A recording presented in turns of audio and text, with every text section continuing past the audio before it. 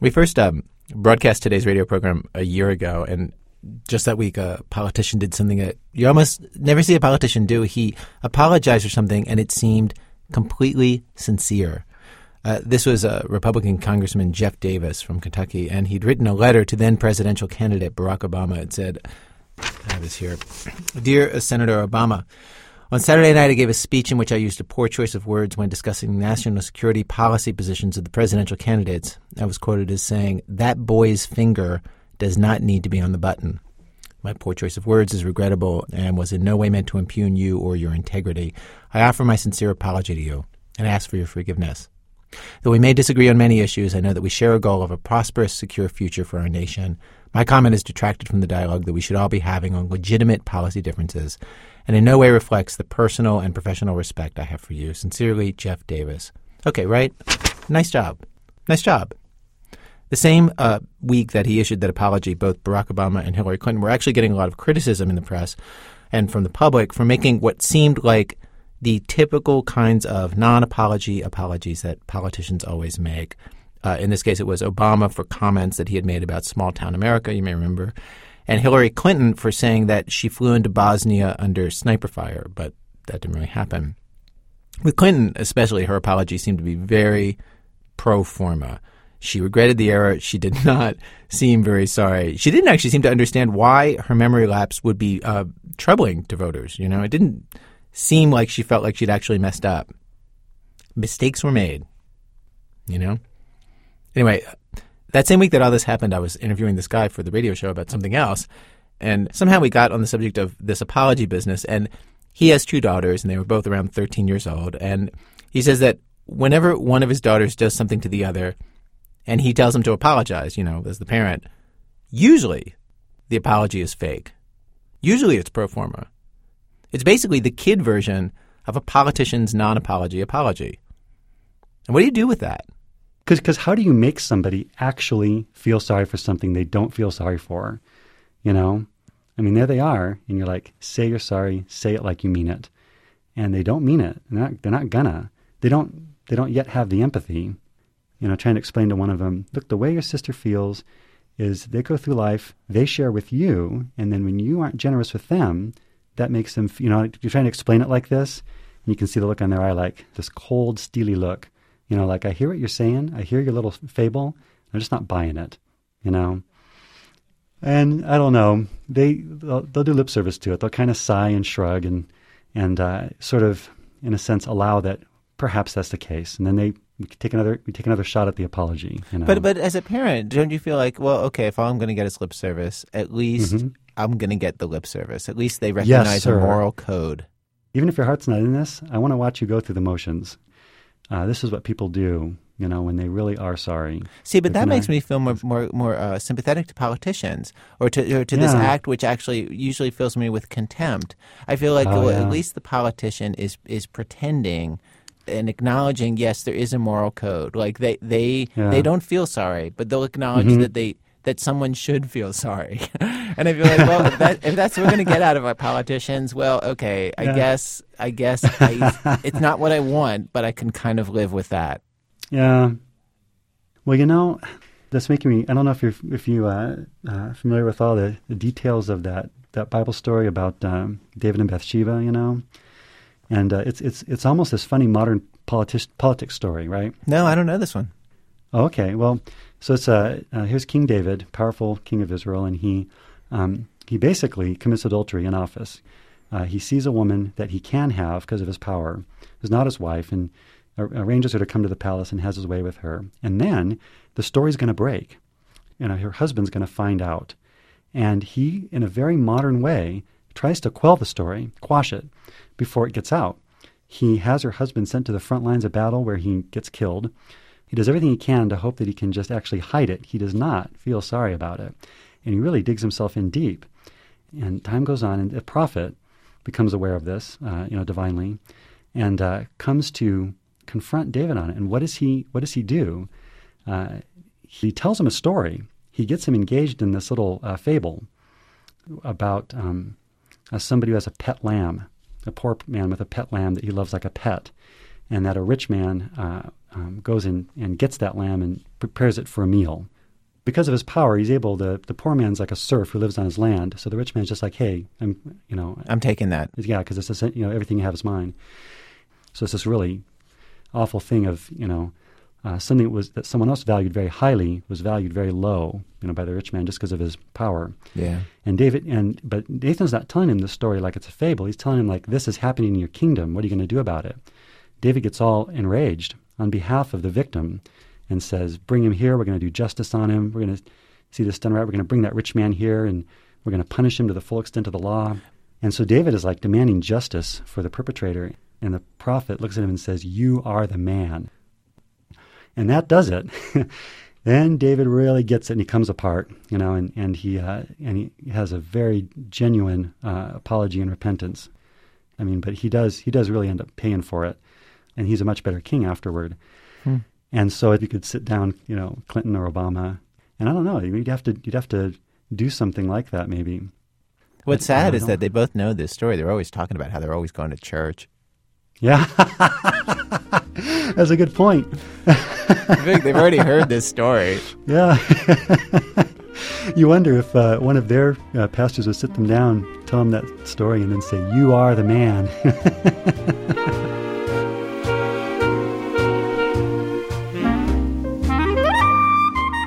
Well, from WBEZ Chicago, it's This American Life, distributed by Public Radio International. Today on our show, mistakes were made.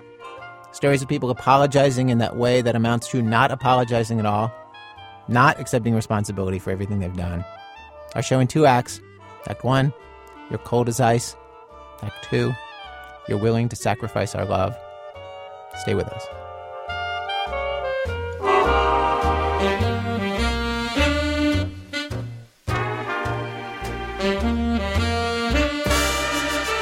Act 1, you're cold as ice. Many scientific advances begin with amateur enthusiasts. Or is that enthusiasts? What I'm talking about are people who form little groups to explore new scientific ideas like robots or computers. This story is about a group like that, and the guy who led them. Sam Shaw tells the story. It was the 1960s, the decade of the first heart transplant and the first working laser. New antibiotics gave the Surgeon General such a jolt of confidence, he announced to Congress that the time had come, and I quote, to close the book on infectious diseases. It was against this backdrop of high-flying optimism that a Michigan college professor named Robert Ettinger wrote a book posing a simple question. What if death itself was just another disease, generally fatal, but not necessarily incurable? His theory went like this. If you could freeze somebody at the exact moment of clinical death, maybe, just maybe, in 50 years, or 100 years, or 1,000, the doctors of the future could bring him back to life. This was cryonics, or cryonic suspension, and groups of enthusiasts began to spring up here and there, which is how Bob Nelson got involved. I was on the freeway in a traffic jam, very common here in California, and I came on the radio that there was going to be the first meeting of the suspended animation group at Helen Klein's house, and I remember going there thinking I'm probably not going to be allowed in because I'm not a scientist, but at least I'll get to see some of the scientists. And I went in, I was allowed in, and I came out voted president.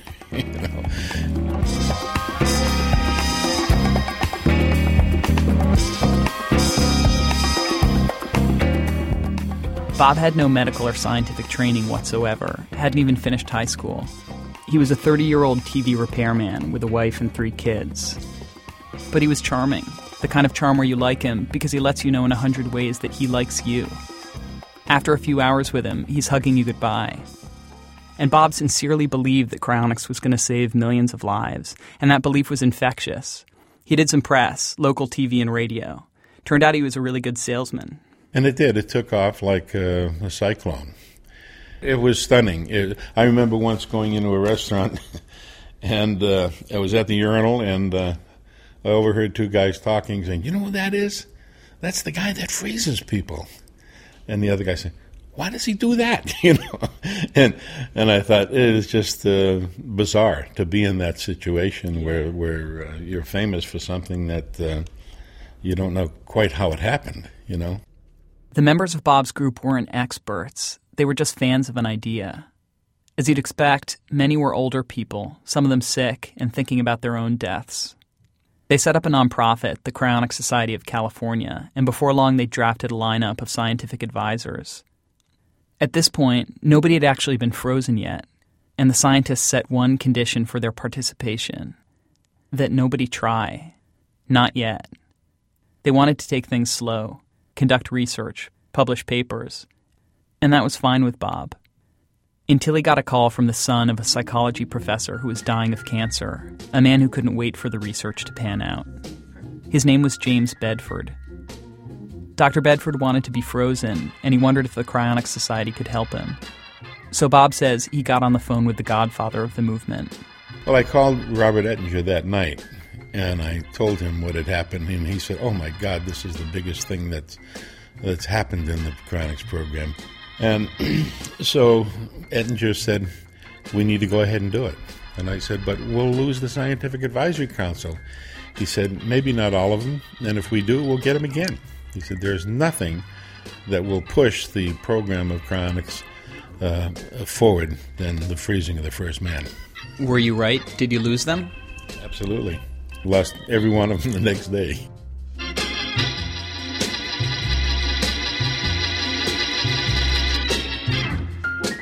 So Bob assembled a team of doctors to carry out the freezing. Though when Dr. Bedford died on January 12, 1967, they were all caught off guard. Dr. Bedford's nurse had to run up and down the block collecting ice from the home freezers of neighbors. Cryonics was still just a theory, and the proceedings had the slightly manic quality of a local theater production forced to open a couple of weeks early. A half a year later, when a member of their own group turned up at the morgue wearing a medical bracelet saying she was supposed to be frozen, Bob wasn't much better prepared. Her name was Marie Sweet, and among the things she left when she died, there was a photograph someone had taken of her 27 years earlier, along with a handwritten message. It said, "This is as I wish to be restored." Bob called a couple student embalmers with access to equipment at the mortuary college, and they performed the freezing the only place they could, in the Cryonics Society office, on 2 desks, pushed together and covered with a sheet. I was a nervous wreck because, I'm thinking, I don't know how many violations I'm committing here. For example, a dead body legally can only be moved by a mortician. And then, I had no idea if I was committing any violations by having the body up in our offices and putting her in ice there and then carrying her down the stairs. And it was all just really peculiar.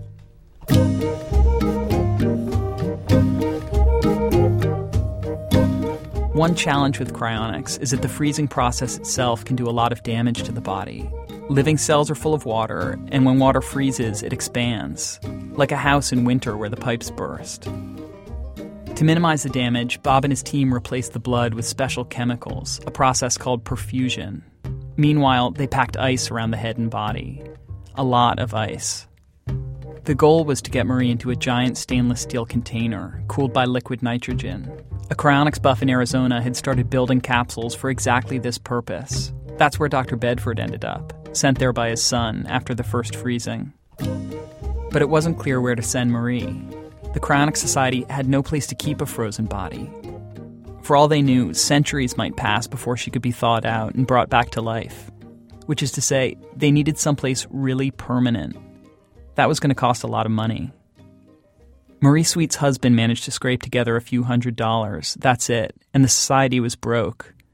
What the society did have was a lot of enthusiastic members, all of them hoping to be suspended. Bob figured he'd let them decide whether to keep Marie frozen. It wasn't a very tough room. They all said, yeah, go ahead, Bob. Yeah, go ahead. Oh, okay. So, I should have said, well, is anybody going to help here? Or, is it just me? But it turned out it was just me. And then it got to the point where I began to realize that this was me.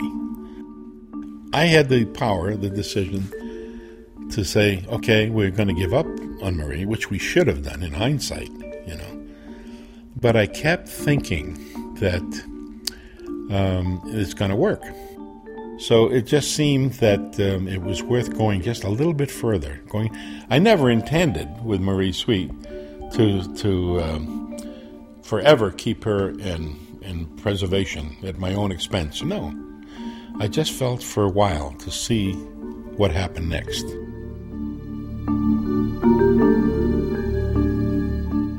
This very reasonable position led Bob into a lot of very unreasonable decisions over the next few years. Decisions he's still explaining decades later. And what happened next is that another member of the society died.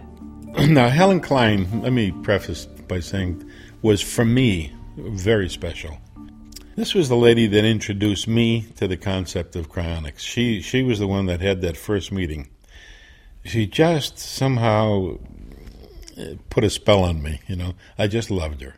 The society already had one body on its hands and no real plan of action. Like Marie Sweet, Helen Klein had died more or less penniless, leaving no funds to pay for a proper cryonic suspension. But the truth is, Bob liked these people, and he didn't want to let them down. And who knew? Maybe cryonics would be huge, and there'd be money in it someday. Once again, Bob put the question to the group, and once again they all agreed. Their friend deserved a shot at a second life. So Helen Klein followed Marie Sweet to a mortuary in the city of Buena Park, where Bob had jerry-rigged a temporary storage container, basically a wooden box lined with polyurethane.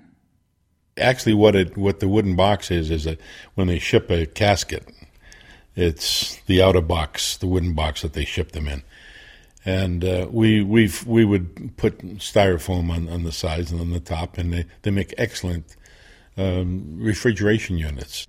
In other words, a giant cooler filled with a lot of dry ice. The problem was dry ice is expensive, so we made what seemed like a simple decision at the time. We had a container with a lady in dry ice already. Didn't cost any more to put this little lady in there. Once we put Helen Klein in, she was a tiny little thing, and so was Marie.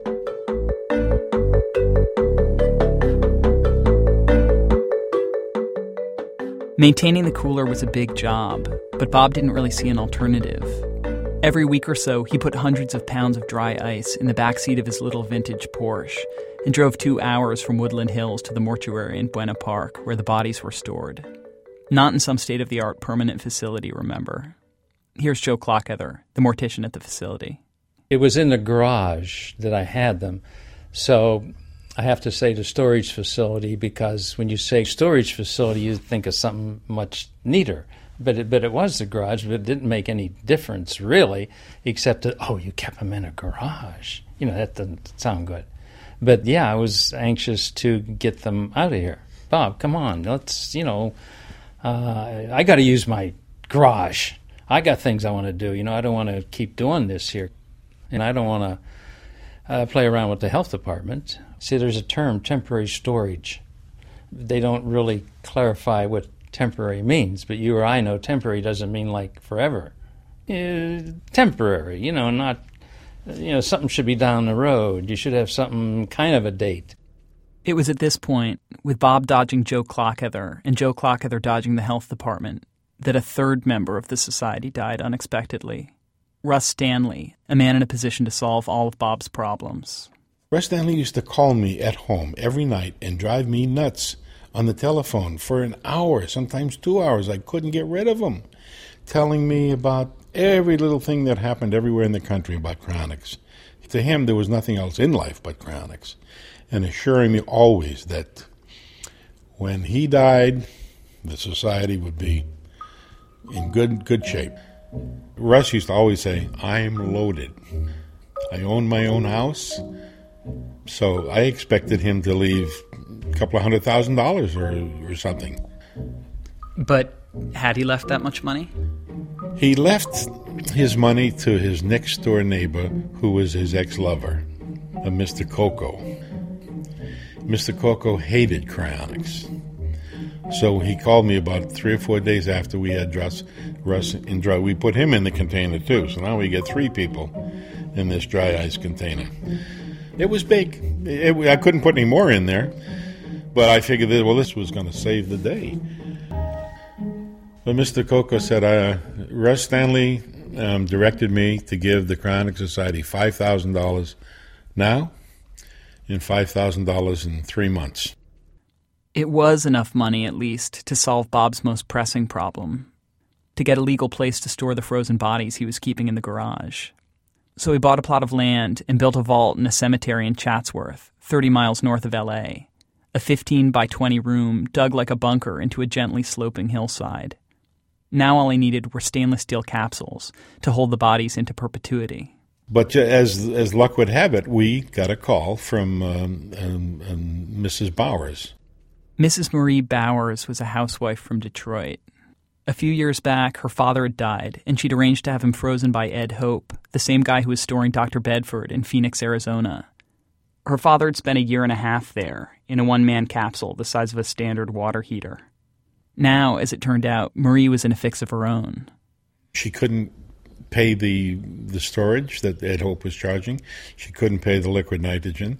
And she says, I owe him $1,500. And her exact words, she says, he threatened to kick the effing capsule out into the street. So she called me, and I went, wait. Well, boy, if I could put a couple of people in that capsule, if I could get them all in there, I didn't know if 4 people would fit in one capsule, Boy, would that solve my problem? And that would solve her problem. And again, that's probably the only thing that I am somewhat ashamed about, that I didn't tell her that that I was going to put three more people in there. Why didn't you tell her?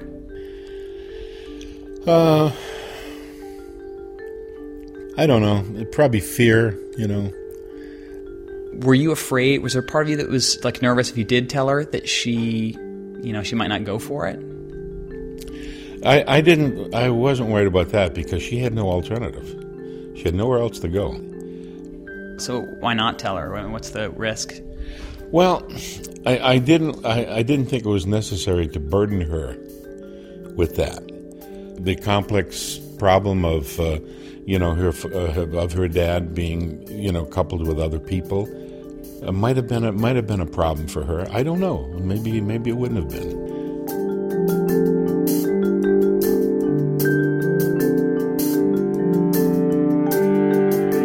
The capsule arrived at the mortuary in Buena Park in the spring of 1969, and Bob was there to greet it. A cryonic container is basically a giant thermos, one steel tube inside another with a vacuum in between. So long as you added liquid nitrogen once every few months, the tank stayed really cold. These containers weren't designed to be open and shut again, so when the time came to add the extra bodies, Bob had to improvise. He drained the liquid nitrogen and had a welder open the capsule with a blowtorch. They spent most of the night unsealing the tank and arranging the bodies, which they wrapped head to toe in Mylar. Joe Clockether was there, too. Here again, I'm just kind of helping them because it's here, and I'm curious, too. Anybody would be curious. It's just to see.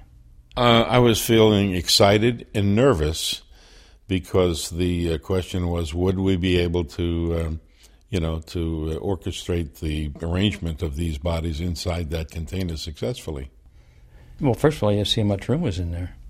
Yeah, just to move because of the configuration of the container. Well, it was round, of course, but just to get it to fit right. These people were frozen. And when they were frozen, could have been maybe an elbow out, so you might have to turn them another way to get the other one to slide beside them. I mean, it was cramped. Let's put it, it was cramped. You had to have gloves on because the body is like steel. And 300 degrees below zero, it's like holding a pot that's 300 degrees above zero. It just, you can't do it.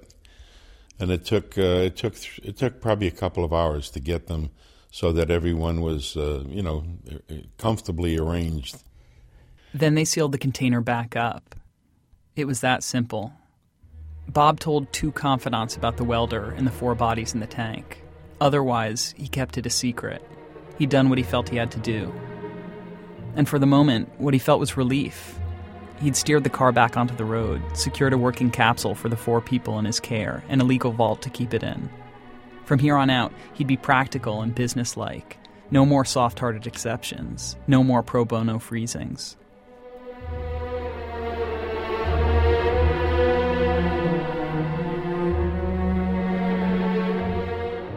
But the capsule Bob had pinned his hopes on needed round-the-clock attention.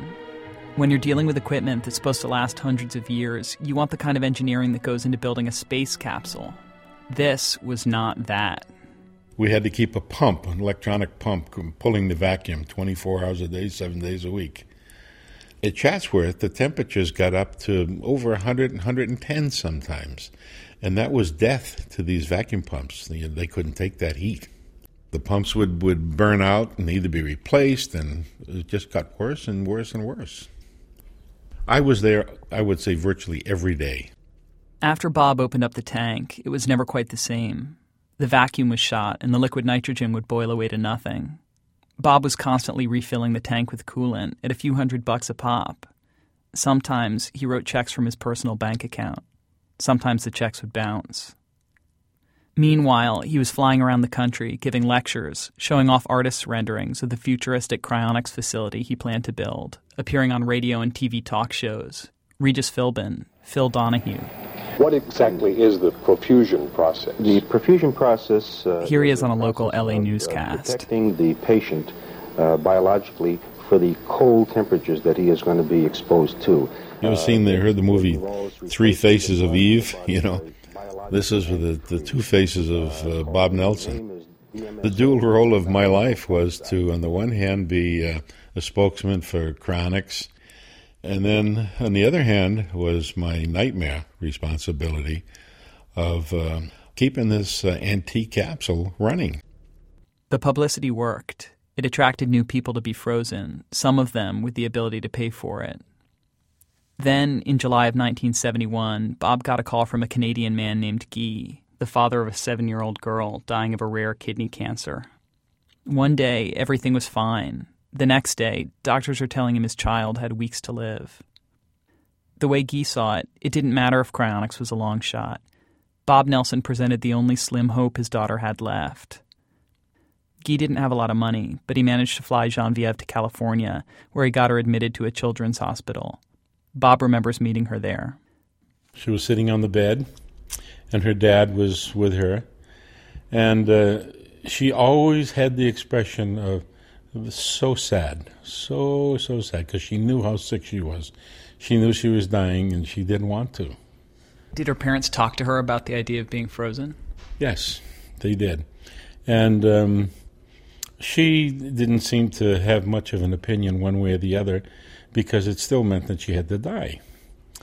And she didn't want to leave her sisters and her family. She wanted to go back to school. Bob knew he shouldn't be performing another free suspension, but he couldn't help it. He had a daughter of his own, just a couple years older. He went to see Genevieve a lot. One day, she made a request. Genevieve only spoke French, so the mother would interpret. And her mom said, "Mr. Nelson, Genevieve wants to ask you a question."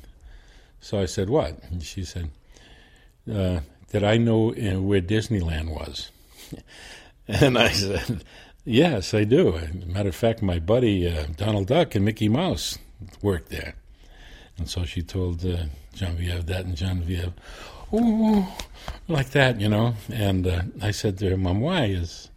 She says, "The doctor said that it'd be okay for her to go because sitting here is not good for her, you know." I said, "I can't believe it." So I said, "Tell Genevieve, could she be ready to go to Disneyland tomorrow morning?" We went the next morning and picked up Genevieve and drove to Disneyland. And we got her in a wheelchair and drove her, you know, pushed her around, and she got in the teacup and the different things with my young daughter. And then at one point, she was in one of these little kid turtle game, I think it was. And her mom says, "Mr. Nelson, Genevieve wants to ask you another question." And I said, "Sure, well, what would that be?" And she said, "Would I learn French so that she could talk to me?" And I said, I will do that just for you.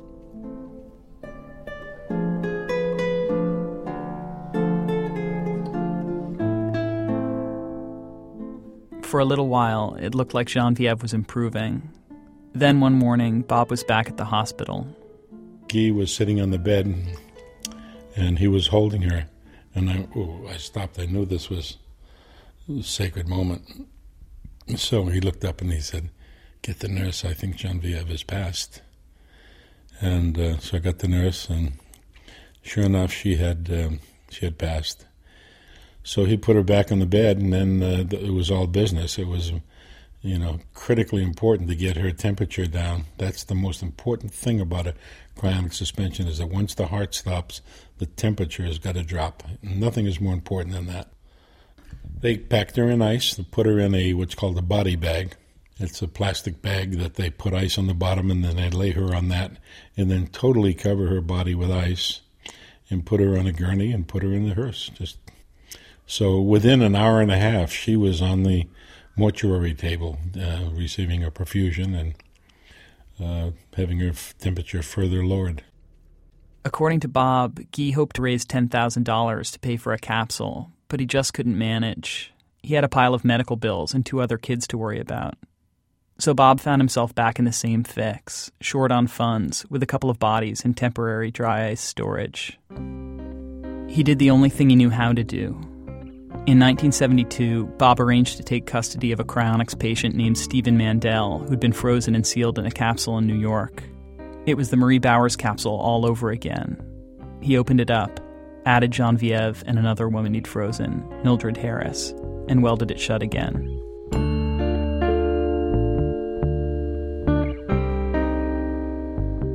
By now, the first capsule was breaking down more or less constantly, and Bob had hit a wall. The way he describes it, it's as if he was the captain of a sinking ship, throwing cargo over the side to stay afloat. He couldn't save them all, and so he'd come to a decision. He would let the first capsule fail. This much is clear. He kept it a secret.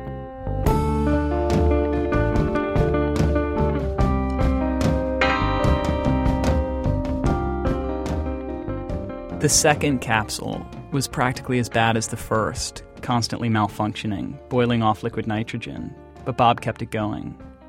Then a few years later, he had to leave town for a week. He paid a groundskeeper $100 to babysit the capsule, and the pump broke. And when the groundskeeper called a company to fix it, they never showed. I came back, drove up to the vault, looked at the capsule. There's a nozzle that comes out of the capsule that has steam visible because the liquid nitrogen is evaporating away. And when I drove up and I looked, that steam wasn't there. So I just didn't want to acknowledge what that meant. But the test was to go and touch that pipe, and if it was cold, then there was some hope. That means that it was still cold inside. And then going through my mind, what if it's hot? What if those bodies have decomposed? So I walk up to the capsule, I put my finger on it, and it was like touching a hot frying pan. It was the most painful emotional experience of my life. I had failed that little girl. I promised her dad. And that she was gone.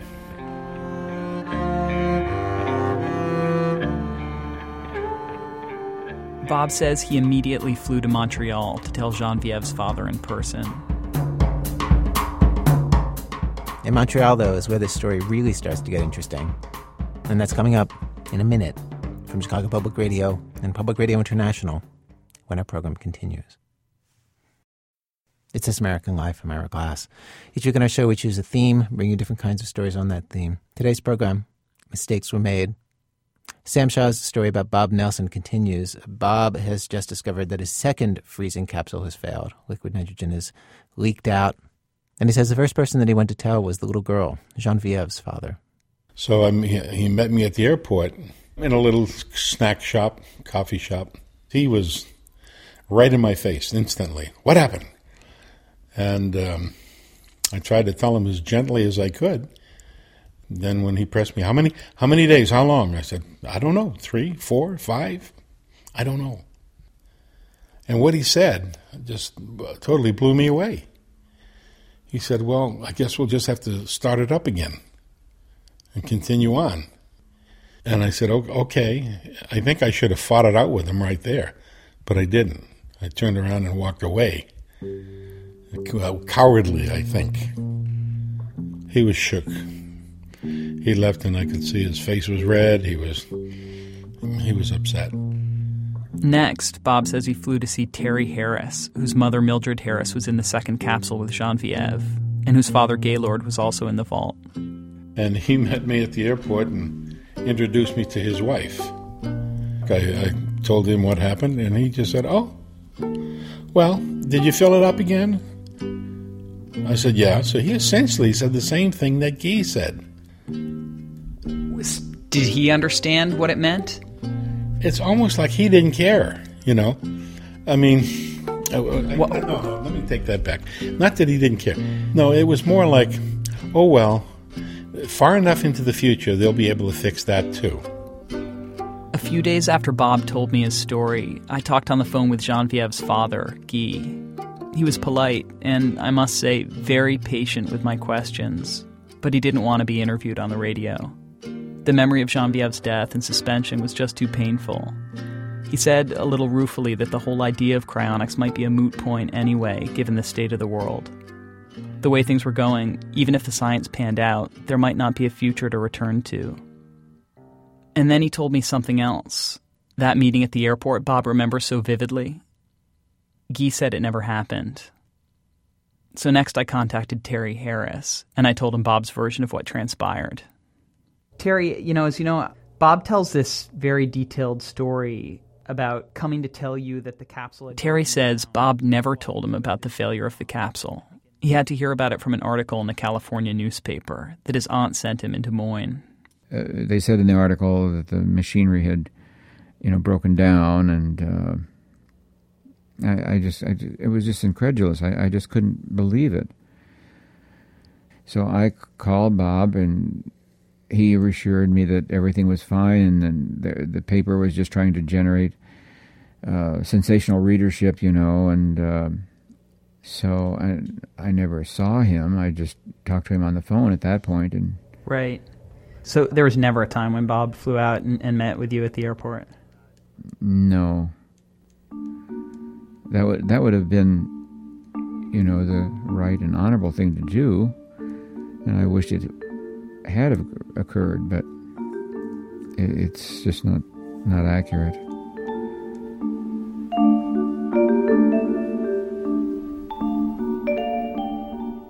Terry Harris was in his early 20s when he met Bob Nelson.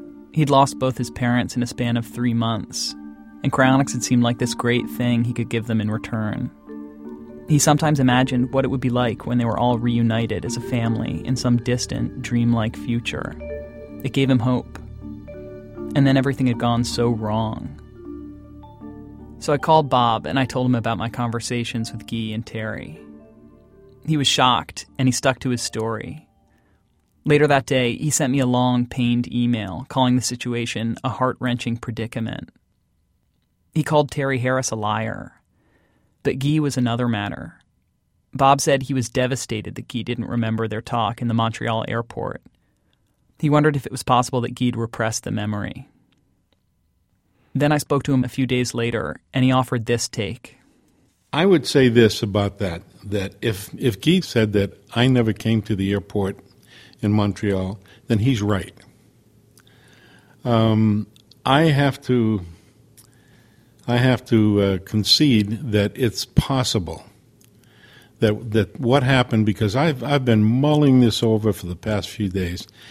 It's possible what I'm remembering is going through this scenario with him over the phone. Yeah.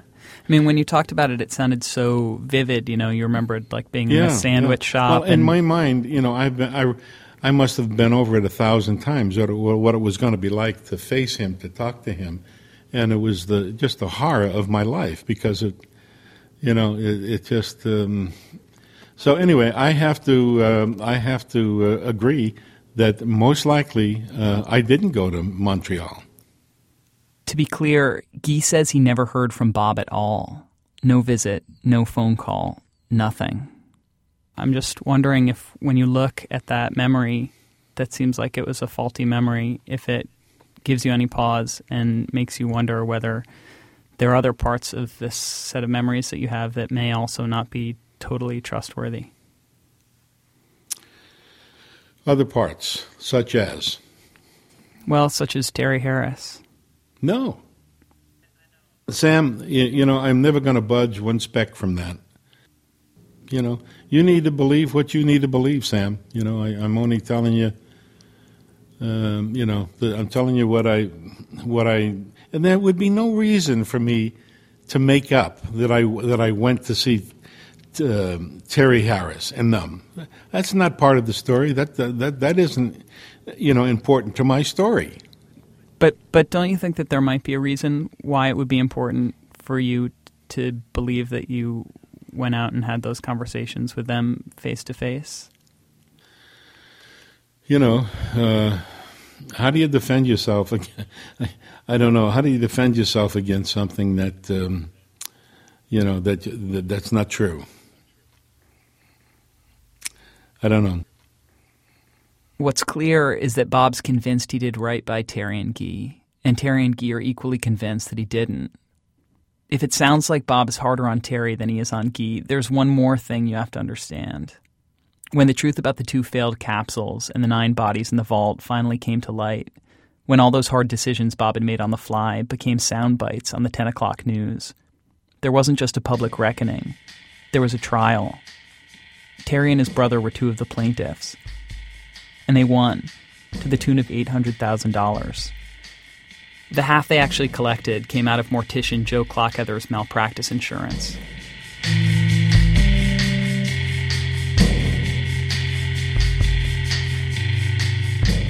In 1979, the Harris brothers flew out to California to meet an attorney who led them to the vault at Chatsworth along with a local TV news team. By that point, Bob had washed his hands of the Cryonics Society. He was dead broke, and his marriage had fallen apart, and he just walked away. And for the first time, Terry saw the reality of his parents' situation with his own eyes. Well, the door in the facility was made of steel, and it was then chained and padlocked closed. The chain was rusty, and there was grass growing around that door where before it wasn't. And our attorney brought a pair of bolt cutters and removed that lock and chain and slid the door back, and we went down, and you could just see that there was pieces of equipment here and there, and the capsule lid open, and it was unbearable, just unbearable. And I was just numb, just numb. I couldn't, look inside that capsule, but I just, backed away when I realized that there were just, remains inside, and we'd brought flowers, and so we laid them there by the capsule, and then I just went up the stairs and left.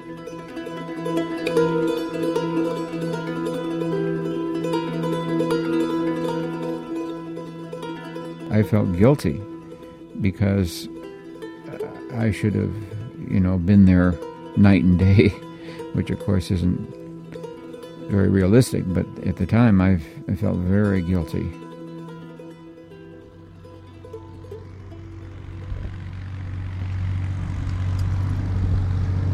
Here's the entrance. This is the management office over here. I mean, it looks identical to the day that I was here 40 years ago. This little shack was here. This chapel was exactly the same. Okay, now over here on the Bob right, and I drove out to the cemetery in Chatsworth on a sunny afternoon in March. We spent about an hour wandering the grounds, Bob pointing out landmarks and citing names and dates like a breezy tour guide. He said it felt good to be back. Oakwood is a really beautiful spot, a rolling park surrounded by jagged sandstone hilltops. Fred Astaire and Ginger Rogers are buried there, and the cemetery staff will point you to the grave sites of a half-dozen lesser stars. But none of the groundskeepers we talked to had ever heard of a cryonics facility there. And really, it's no surprise. Where the vault used to be, there's just an empty swath of grass. No padlocked opening. No monument or plaque. See where the ground rises up over here? This is where the vault is. See where they've put 2 benches right here. Bob says all but 2 of the people he froze are still sealed in the vault, now covered over with sod. But the cemetery management tells a different story. They say the bodies were all disinterred years ago, which leaves one final question. Again, Terry Harris. I have no idea where my parents are. You have no idea where they're buried now? No. The management of the cemetery said, well, they're gone.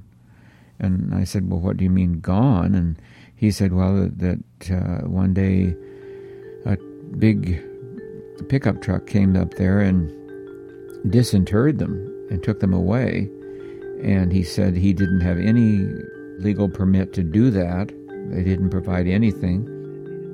Doesn't that sound outlandish to you?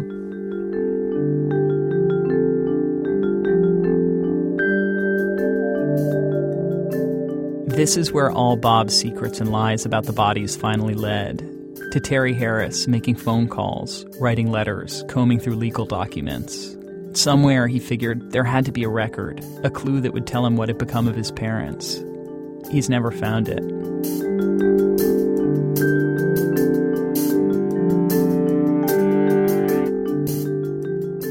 Cryonics carried on without Bob Nelson.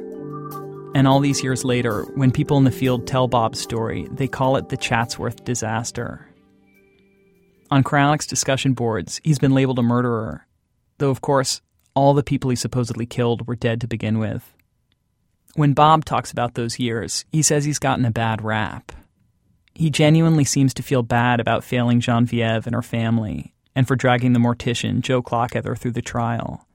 But just as emphatically, he'll tell you that his main mistake was caring too much, that the secrets he kept were necessary to keep the project going, and, above all, that the people he froze had donated their bodies under the Anatomical Gift Act. Which meant that they donated their body to the Cryonic Society of California.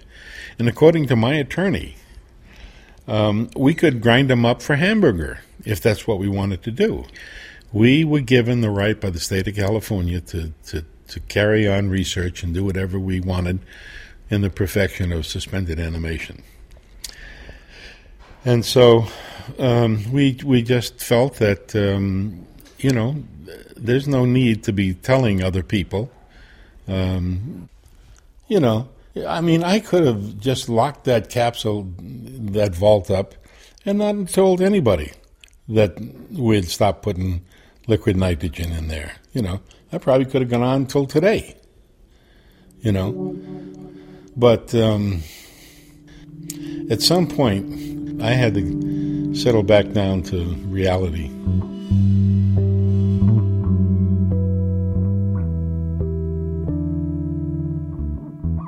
Bob says a lot depends on your perspective. If the science of cryonics pans out, it'll be possible to look at Genevieve and Mildred Harris and Helen Klein as casualties of progress, or as Bob calls them, frozen heroes. Bob's not a rich guy, but he's managed to save $28,000 to pay for his own freezing at the Cryonics Institute in Michigan. He thinks his odds of reanimation are pretty good. And in the end, that's the thing that sustains him. The hope that someday, in 50 years, or 100, or 1,000, he'll wake up in a world he barely recognizes. A world where Chatsworth wasn't a disaster, but the first imperfect battle in the war that saved us all.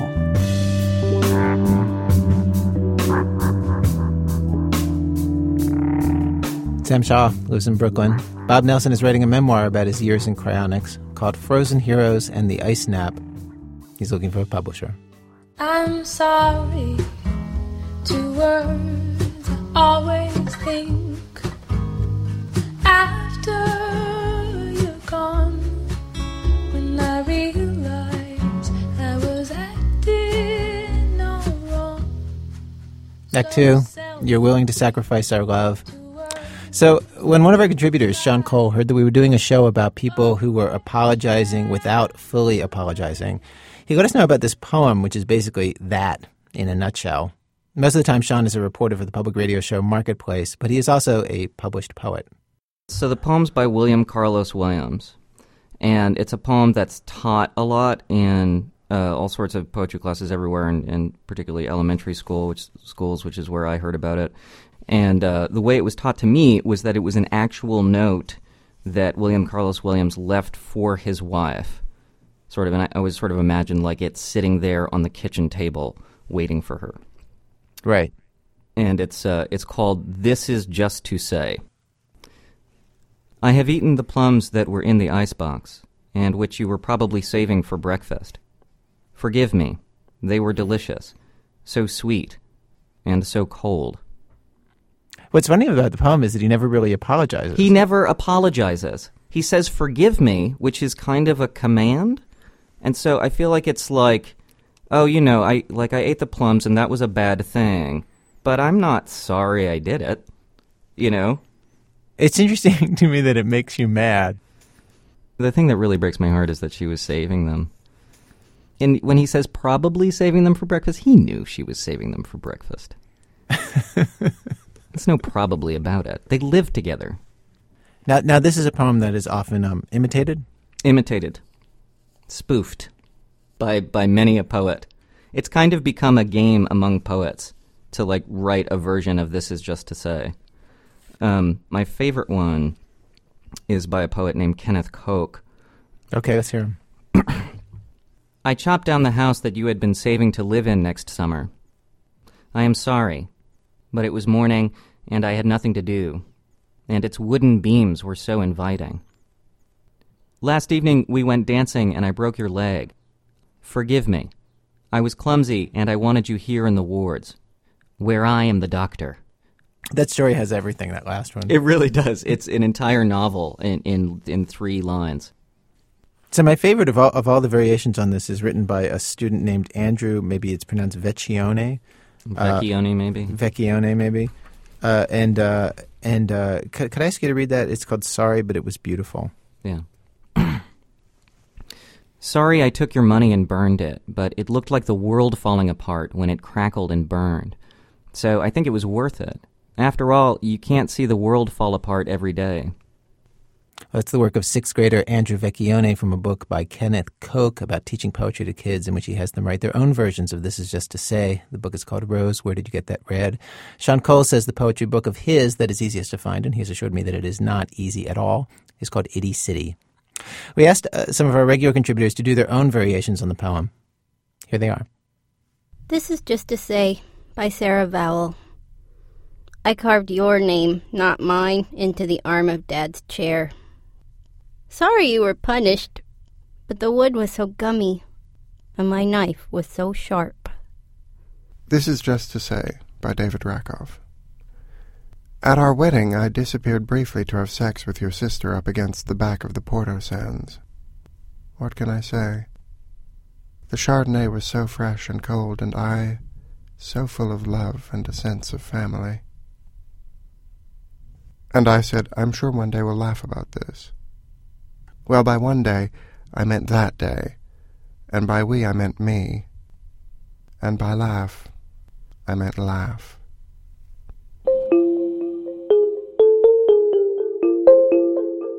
This Is Just to Say by Starlee Kine. 1. I chose the other girl. I'm sorry. It's not just that I'm more attracted to her. It's also that she is more interesting. 2. I used your dog as an excuse to pick up girls at the dog park, which is especially tacky since I'm your boyfriend. Please forgive me. I'm really bad at being in a relationship, and I'm pretty sure I told you that when we first got together. This Is Just to Say by Jonathan Goldstein. This is just to say, I have eaten the fruit of knowledge, but nothing happened. Not a word, no lightning or volcanoes, not even a drop of rain. So I was just wondering, are you there? This Is Just to Say by Shalom Auslander.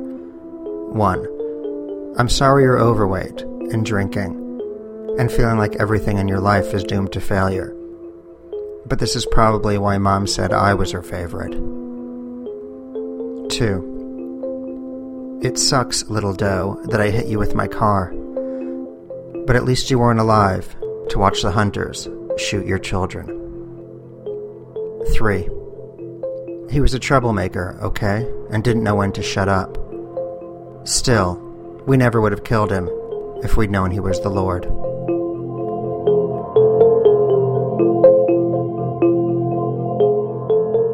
This is Just to Say by Heather O'Neill. Dear Mom, this is just to say I forgive you for eating all the plums, the apples, the pears, and even drinking the last of the orange juice. I forgive you for emptying Dad's bank account and for painting stars on our station wagon right before you got in and drove away. I forgive you for leaving us without even saying goodbye. Your plans were always so sweet, so delicious, and so cold.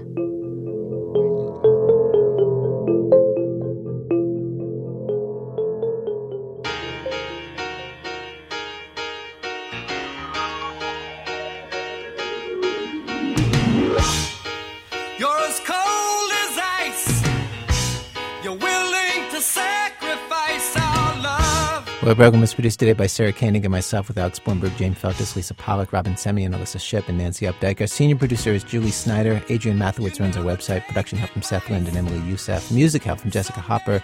Thanks today to Dave Dickerson and Chris Gethard.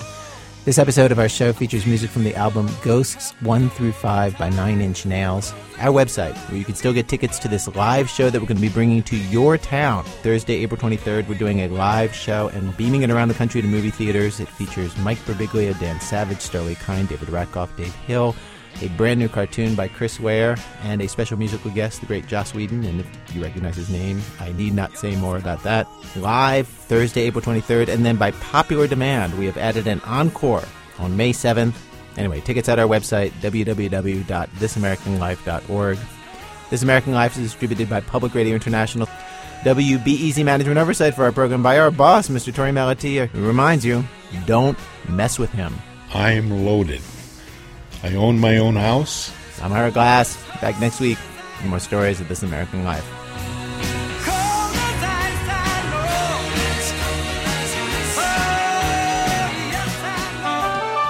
PRI, Public Radio International.